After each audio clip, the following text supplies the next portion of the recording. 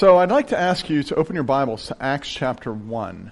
Acts chapter 1. We're going to be in a lot of Bible passages today. There's a Bible app for this. That will make the quest easier. I will try to give you passages in advance so you can flip there if you're the kind of person who likes to do that. And I always encourage you to look into your Bible because that is really the source of our authority. Acts chapter 1 is where we're going to be. And we're going to talk about Jesus and when he's coming back. You know he is coming back, right? And some people are like, wait, Jesus is coming back. Where do you get that? Well, it's one of the most basic of Christian concepts. In fact, the last time that Jesus saw, or his disciples saw him, when they were all gathered together, they were on the Mount of Olives, and Jesus is speaking to them, and he says to them in Acts chapter 1, if you're following along in verse 8, he says, "But you will receive power when the Holy Spirit comes on you, and you will be my witnesses in Jerusalem and Judea and Samaria and to the ends of the earth." And then look what it says in verse 9. "After he said this, he was taken up before their very eyes, and a cloud hid him from their sight. They were looking intently up into the sky as he was going, when suddenly 2 men dressed in white stood beside them. 'Men of Galilee,' they said, 'why do you stand here looking into the sky? This same Jesus, who has been taken from you into heaven, will come back in the same way you have seen him go into heaven.'" How about that? You notice the language there. This same Jesus will come back in the same way you've seen him go. Now, if you would, turn to 1 Thessalonians chapter 4. We're going to read some text there as well. 1 Thessalonians 4. When I think about this same Jesus coming back, I think, so how do you view his return? Are you the kind of person who ponders that? Or are you the kind of person that just confuses you? You're like, I just don't get that return of Christ thing. I remember one time I was talking to someone who was poo-pooing the issue of Christ's return. I said, "Have you read the book of Revelation?" They said, I don't know what John was thinking when he wrote that. Well, it's the Bible, buddy. I don't know what you're thinking, right?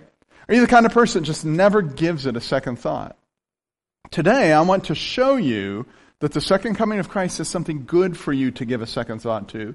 It's something good for you to ponder. It's something good for you to look to throughout your Christian life. We're going to read 3 more passages as we begin this morning. And the first one is right here in 1 Thessalonians chapter 4. We're going to start at verse 13. Now, this is the Apostle Paul, and he's writing to a group of Christians in a place called Thessalonica.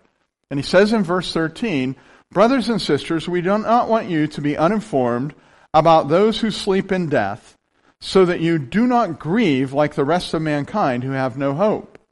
For we believe that Jesus died and rose again, and so we believe that God will bring with Jesus those who've fallen asleep in him." So you get the point. He's talking to this group of brand new Christians, and he's saying to them, I don't want you to be concerned about the people who've died. We believe that Jesus died and came back, so we believe that he will bring those people back from the grave. And we talked about the resurrection not long ago here. So look at verse 15. He says, "According to the Lord's word, we tell you that we who are still alive, who are left until the coming of the Lord, will certainly not precede those who have fallen asleep." So it's not like people who have died, they're second-class citizens, and we're the guys who are going to heaven. No, he says, we will not precede those who have fallen asleep. Verse 16. "For the Lord himself will come down from heaven with a loud command, with the voice of the archangel, with the trumpet call of God, and the dead in Christ will rise first, and after that we who are still alive and are left will be caught up together with them in the clouds to meet the Lord in the air. And so we'll be with the Lord forever. Therefore, encourage one another with these words." So you can see that this return of Christ is something that corresponds with the resurrection of the dead. It corresponds as well with being caught up in the air to meet them. By the way, every now and then you'll bump into someone who will say, you know that word rapture. People talk about the rapture, which means being caught up in the air to meet Jesus. People talk about the rapture. That word isn't even in the Bible. That's right, it's not. It's a word that we use because it's too long to say caught up in the air to meet him. We just say rapture. That caught it, right? That says it all. Yeah. Let's keep reading in 1 Thessalonians chapter 5. Okay? Verse 1. Now, brothers and sisters, about the times and the dates, we don't need to write you, for you know very well that the day of the Lord will come like a thief in the night. While people are saying peace and safety, destruction will come on them suddenly as labor pains on a pregnant woman, and they will not escape. But you, brothers and sisters, are not in darkness, so this day should surprise you like a thief. You are all children of light and children of the day. We do not belong to the night or to the darkness. So then, let us not be like others who are asleep, but let us be awake and sober. Those who sleep, sleep at night. Those who get drunk at night. But since we belong to the day, let us be sober, putting on faith and love as a breastplate, and hope of salvation as a helmet. For God did not appoint us to suffer wrath, but to receive salvation through the Lord Jesus Christ. He died for us, so that whether awake or asleep, we may live together. Therefore, encourage one another and build one another up, just as in fact you are doing. Okay, so he's saying for Christians, this idea of the return of Christ is a beautiful thing that should encourage us. For those who aren't Christians, not so much. Now, I'd like to ask you to flip to the book of Titus. We're going to look at Titus chapter 2, and we're just going to read about 3 or 4 verses there. Titus 2 is where we're going to be. Titus is a young pastor. These words are written by the same guy who wrote the Thessalonian stuff, a man named Paul. He's kind of Titus's mentor. So if you look at Titus chapter 2, starting at verse 11, it says, "For the grace of God has appeared that offers salvation to all people. It teaches us to say no to ungodliness and worldly passions, and to live self-controlled, upright, and godly lives in this present age, while we wait for the blessed hope, the appearing of the glory of our great God and Savior Jesus Christ, who gave himself to redeem us from all wickedness and purify for himself a people that are his very own, eager to do what is good." Again, catch the phrase there, we wait for this blessed hope. And so what he's saying is the return of Christ is the thing that we hope for, and it's blessed.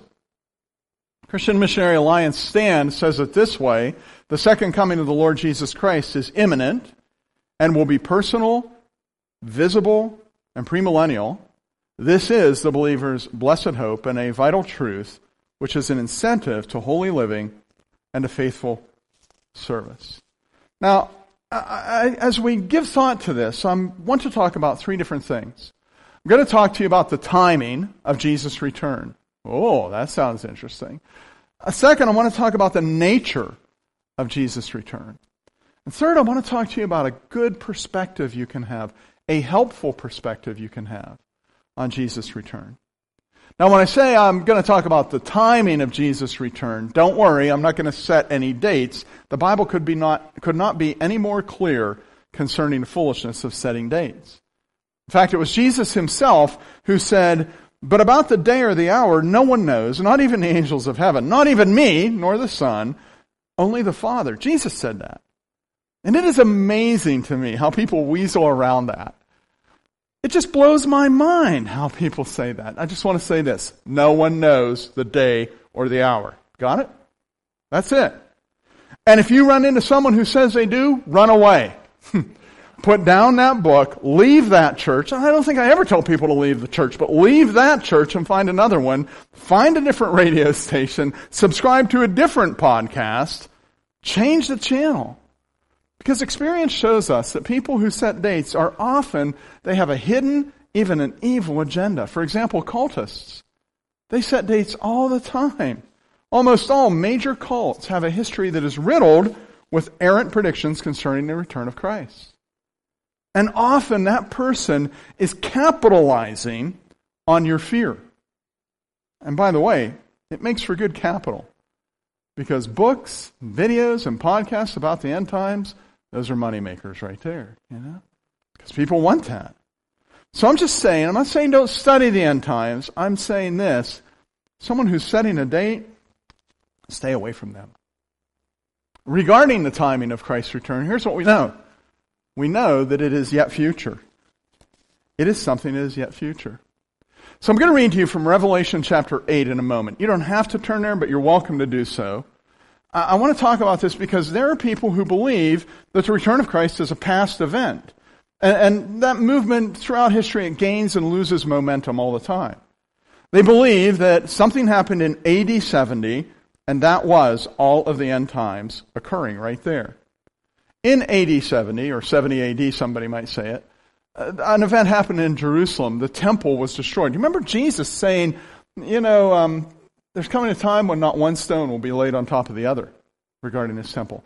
That happened less than 40 years later after he said it. Titus, not the book of Titus, but Titus, a commander in the Roman military, was just destroying Israel, and he pulled every stone down from the temple and destroyed it completely. And some people feel like, yeah, that was it. That was the end times right there. Everything end time related happened there. And I can remember a few years ago, just a couple years ago, a young man came before the Licensing and Ordination Council of the Christian and Missionary Alliance, and we got to this part in the statement of faith about Jesus' return, and this young man said, I can't agree with the Alliance statement of faith because you see Jesus coming as yet future, but he already came in the events of AD 70. And a very patient older pastor said to that young man at the end of the table, would you please open the Bible that's in front of you on the table? Sure. Open it to Revelation chapter 8 and begin reading at verse 6. Okay, I'm going to do that. Then the 7 angels who had 7 trumpets prepared to sound them. The first angel sounded his trumpet, and there came hail and fire mixed with blood, and it was hurled down to earth. A third of the earth was burned up. A third of the trees were burned up. A third of the green grass was burned up. The second angel sounded his trumpet, and something like a huge mountain, all ablaze, was thrown into the sea, and a third of the sea turned into blood, and a third of the living creatures in the sea died, and a third of the ships were destroyed. The third angel sounded his trumpet, and a great star, blazing like a torch, fell from the sky, and on a third of the rivers, and on the springs of water. The name of that star is Wormwood. A third of the waters turned bitter, and many people died from the waters that had become bitter. A fourth angel sounded his trumpet, and a third of the sun was struck, and a third of the moon, and a third of the stars. So a third of them was turned dark, and a third of the day was without light, and also a third of the night. And the older pastor said to the candidate, can you point to any historical account of these kinds of global catastrophes unfolding in AD 70, or actually in any time past?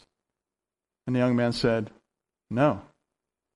And the older pastor leaned back and said, you probably want to rethink your position. Good point. Now, there are many other reasons I would say that the return of Christ is yet future, but that happens to be one of my favorite stories, so I'll use that one. The return of Christ is yet future, and it can occur at any moment. I'm going to read from Matthew 24 in a few moments. Jesus demonstrates this idea that his return is imminent, can come anytime. He has this parable of these 10 maidens, or the parable of the 10 virgins, who are going to go to this bridal affair, and half of them are ready and half of them aren't. And now, when the party comes to take them, when the groom comes to take them, some of them aren't ready. They weren't expecting him. It could happen at any moment. And Jesus says, therefore keep watch, because you don't know the day or the hour. It can happen any time. I read a story this week that I thought was really cool. I was surprised that I'd never heard this before, because it so well illustrates timing of Christ's return and how it can be at any moment. We don't know the precise moment, though. The story goes like this. There's a father who had to leave to go on a work-related trip that was going to last for a few months. He had a little boy that was 3 years old, and the little boy said, Daddy, when will you be back? And the father knew that 3-year-old is not going to understand these words. I'll be back in 4 months. That don't mean nothing to him. He's going to be able to understand that. So this wise father says to the little child, he says, just keep your eyes on the trees. And when they start to change from green to yellow, orange, and red, you know it's time for Daddy to come back, and I'll be back anytime around that. That's what Jesus does for us. Jesus doesn't give us a date, but he tells us to look for things that'll show us that he's coming soon. And some of those signs that Jesus gives are in Matthew 24. Starting in verse 5, for example, he says, many will come in my name, claiming I'm the Messiah, and they'll deceive many. Have you seen that happen? I have. And I'm pretty young, right? Verse 6, you will hear of wars and rumors of wars. See to it that you're not alarmed. Such things must happen, but still the end is to come. Nation will rise against nation, kingdom against kingdom. There'll be famines and earthquakes in various places. All this is the beginning of birth pains. Then you'll be handed over and persecuted and put to death, and you'll be hated by all nations because of me. At that time, many will turn away from the faith and betray and hate each other. Many false prophets will appear and deceive many people. Because of increased wickedness, the love of most will grow cold, but the one who stands firm to the end will be saved. And this gospel of the kingdom will be preached in the whole world as a testimony to all nations, and then the end will come. I feel like a lot of those things are already underway, right? I feel like the leaves are turning on the trees. Jesus' return could commence at any time. By the way, I have to tell you this too. It will occur before the millennium. And we're not going to read that, but that's in Revelation 20 that's spoken of. I know some of you are thinking, I don't even know what the millennium is. What does that even mean? And so I'm going to tell you what it is. At the end of time, there's this 1,000-year period where Christ reigns on earth. Well, let me show it to you with a chart. I can't believe I'm doing a chart. I am not a chart guy, okay? But let me just show it to you on this chart. If you look at the chart that is there, you see that on this end, there's a cross. And of course, that's when Jesus lived. Then there's a period of time, and I think on that chart, it calls that the church age. It does. Okay, so that's the age that we're in, the church age. And then there's this little section of 7 years. It's divided in half, 3.5, 3.5. That's called a tribulation. Don't worry about that. We can talk about that at another time. Then after that, there's this period there that's called the millennial reign of Christ, where Christ reigns on earth for 1,000 years. And there's a lot of question about, does he? Is that a spiritual thing? Is that something that's going to happen and then he'll come back? We believe that that's something that will happen after he comes back. And we believe that because of Revelation 20. 6 times in Revelation 20, it says he will come and reign for 1,000 years. That's mentioned there in that passage. Now, some people wonder, I don't know why that's such a big deal. I mean, there's a lot on the chart. Why are you so hung up on that 1,000 years? And that's a really good question. Because in one sense, it's not a really big deal. We can't control it. We're just going to live through it. So why don't you sit down and enjoy the ride, right? But I think the reason it is a big deal is because it just kind of shows that we respect the Word of God. God says it in Revelation 20. So we're not going to throw it out. We're going to leave it in the picture. I remember speaking to an individual and he said, there is only one time that shows up in the Bible. And it's in Revelation 20. And I said, I have 2 responses to that. Number 1, in Revelation 20, it shows up 6 times in there. But the real question is, how many times does God have to say something before you'll believe it? Follow me? So no, it's not a big deal, but it kind of does show that we work hard to try to take the Bible for what it says. And that's really what you can get from that. Second coming of the Lord Jesus Christ is imminent. It will be personal, visible, and premillennial. This is the believer's blessed hope and a vital truth, which is an incentive to holy living and faithful service. Let's think about the nature of Christ's return. First, I just got to say this, it'll be Jesus. It will not be some representative. Remember the passage we read in the book of Acts where the men in white said, this same Jesus who was taken up for you, he's the one who's coming back in the same way. That's how he's coming back. So when we say that Christ will return, we're not saying he returns in the form of the church. Some people might want to think that, well, Jesus is here. We are his body. The Bible says that we're the body. We're his hands and feet, his ears, his eyes. So Jesus is already here. We are his body, but we're not the very same body that ascended. So he's coming back. That Jesus is coming back. And likewise, it will be physical. He will actually come back the same way that he went up. It's not a spiritual kind of reign, like, well, Jesus is reigning in my heart or in the hearts of his believers. No. Third, it will be effective. When Jesus returns, he will execute judgment. And that picture is shown in Matthew 25. Now, sometimes I think Christians feel a little bit guilty for wanting judgment to happen, And sometimes we don't want judgment to happen. I have people I love who don't love Jesus. And so when I think about judgment coming on their lives, I don't like that, right? And that's why I work to show them the love of Jesus and encourage them that Jesus loves them and they can find what I've found and that they can love him too. That's how I respond to that reality. There are other times when we think, judgment, yeah, I'm all for that. That guy that fired me from that job, I hope God judges him. And that's really carnal kind of judgment. Don't do that, right? But there's a third way that we look at judgment that I think is appropriate. It's a way where we say, when evil is doled out without any apology, that's got to be judged. Abuse, molestation, megalomaniacs, Hitler, Osama bin Laden. Unless they were to repent and find forgiveness in Jesus, they will face judgment. I'm just going to say this. I'm okay with that. Because God has put something inside of me and of you that says judgment needs to be doled out when there is sin with no apology. It's just part of reality. Now I want to show you a passage about judgment. I'm going to read from Matthew 25. I'm just going to read 3 verses. And it's a parable of the sheep and the goats, the judgment of the nations it's called. There's a number of different interpretations for this. Just let me read these 3 verses. Listen, Jesus is writing. No, he's not writing. Jesus is speaking. Matthew is writing, and it says this. When the Son of Man, and that's Jesus' name for himself in Matthew, when the Son of Man comes in his glory and all the angels with him, he will sit on his glorious throne. All the nations will be gathered before him, and he will separate the people one from another as a shepherd separates sheep from goats. He'll put the sheep on his right hand and the goats on his left hand. And the judgment commences from that.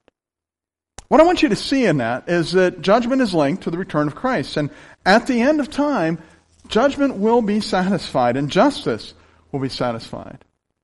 The return of Christ will be effective. When we begin to understand these things about the nature of Christ's return, you can really develop kind of a healthy perspective on Christ's return, even a helpful perspective. For example, if you look to Christ's return for help in your time of need, you will find help when you're struggling with sorrows. Look to the return of Christ when you struggle with sorrows in this world, and you'll find help. There are sorrows in this world. Did you know that? Could you say anything stupider, Pastor Steve? Probably not. Are you grieving a loss? Look to the return of Christ. Does it seem like nothing is working the way it was planned? Look to the return of Christ. Are you feeling alone? Look to the return of Christ. Do you feel like life is unfair? There's no justice. Look to the return of Christ. Are you feeling cynical and disillusioned? Look to the return of Christ. Some people may feel that doing that and having that mindset is escapist. Like, this world is just too hard, I'm just going to have an escapist position and sit around and wait for the return of Christ. And that would be a problem. That would be a problem. But this is also a blessed hope. In times of grief, in times of loss, in times of sorrow, you can look to the return of Christ. That's just one helpful perspective on Christ's return. There are more. For example, you can look to the return of Christ when you face important decisions. We pray every Sunday. It's a new thing on our prayer sheet. It's been there about a month.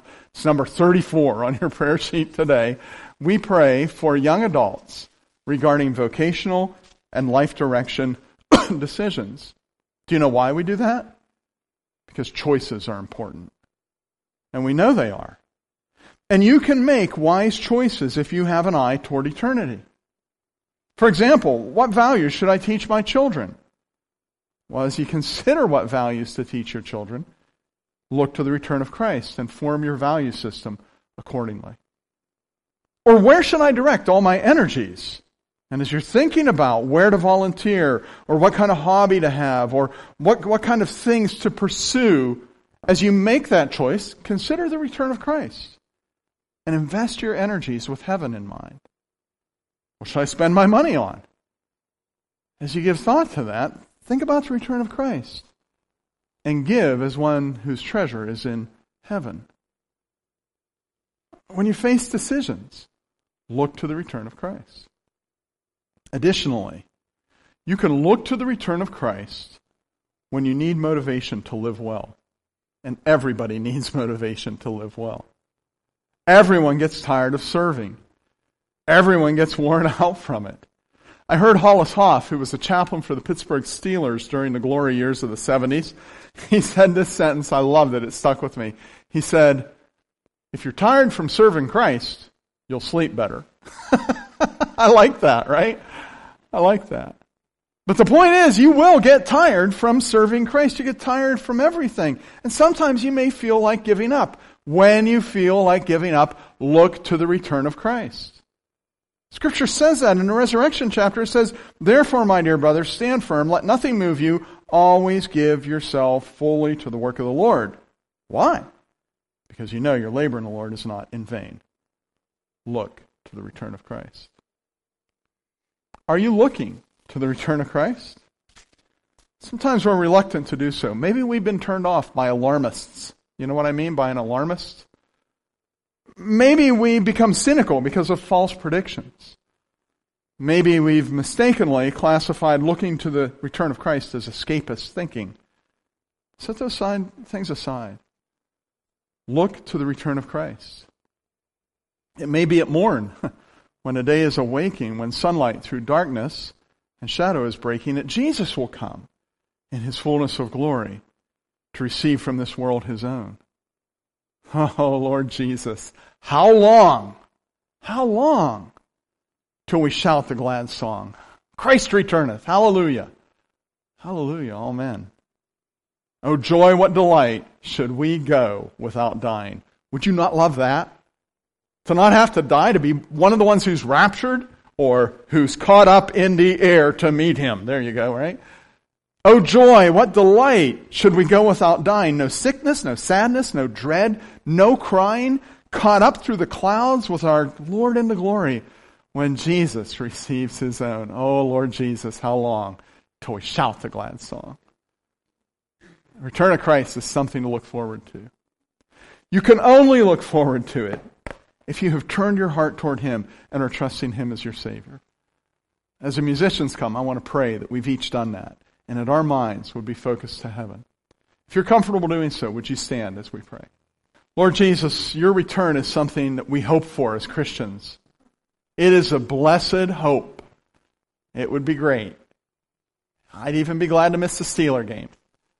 It would be wonderful if you were to return even now. But we know the times and the dates, they are not in our hands.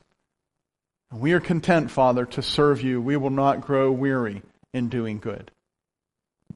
I pray if there's anyone here who's like, you know what, I'm not even sure that I want Jesus to return because I'm not sure that I'm ready, that they would in their hearts make themselves ready. That they would recognize that this Jesus who is returning as King has already come as their Savior and laid down His life for their sins. And that they would turn from their sin and turn toward you, God. And they would trust that Jesus' death on the cross paid for their sin and removed their shame. And may they begin to walk with you. And as they do, may they see how glorious it will be when we shout the glad song, Christ returneth.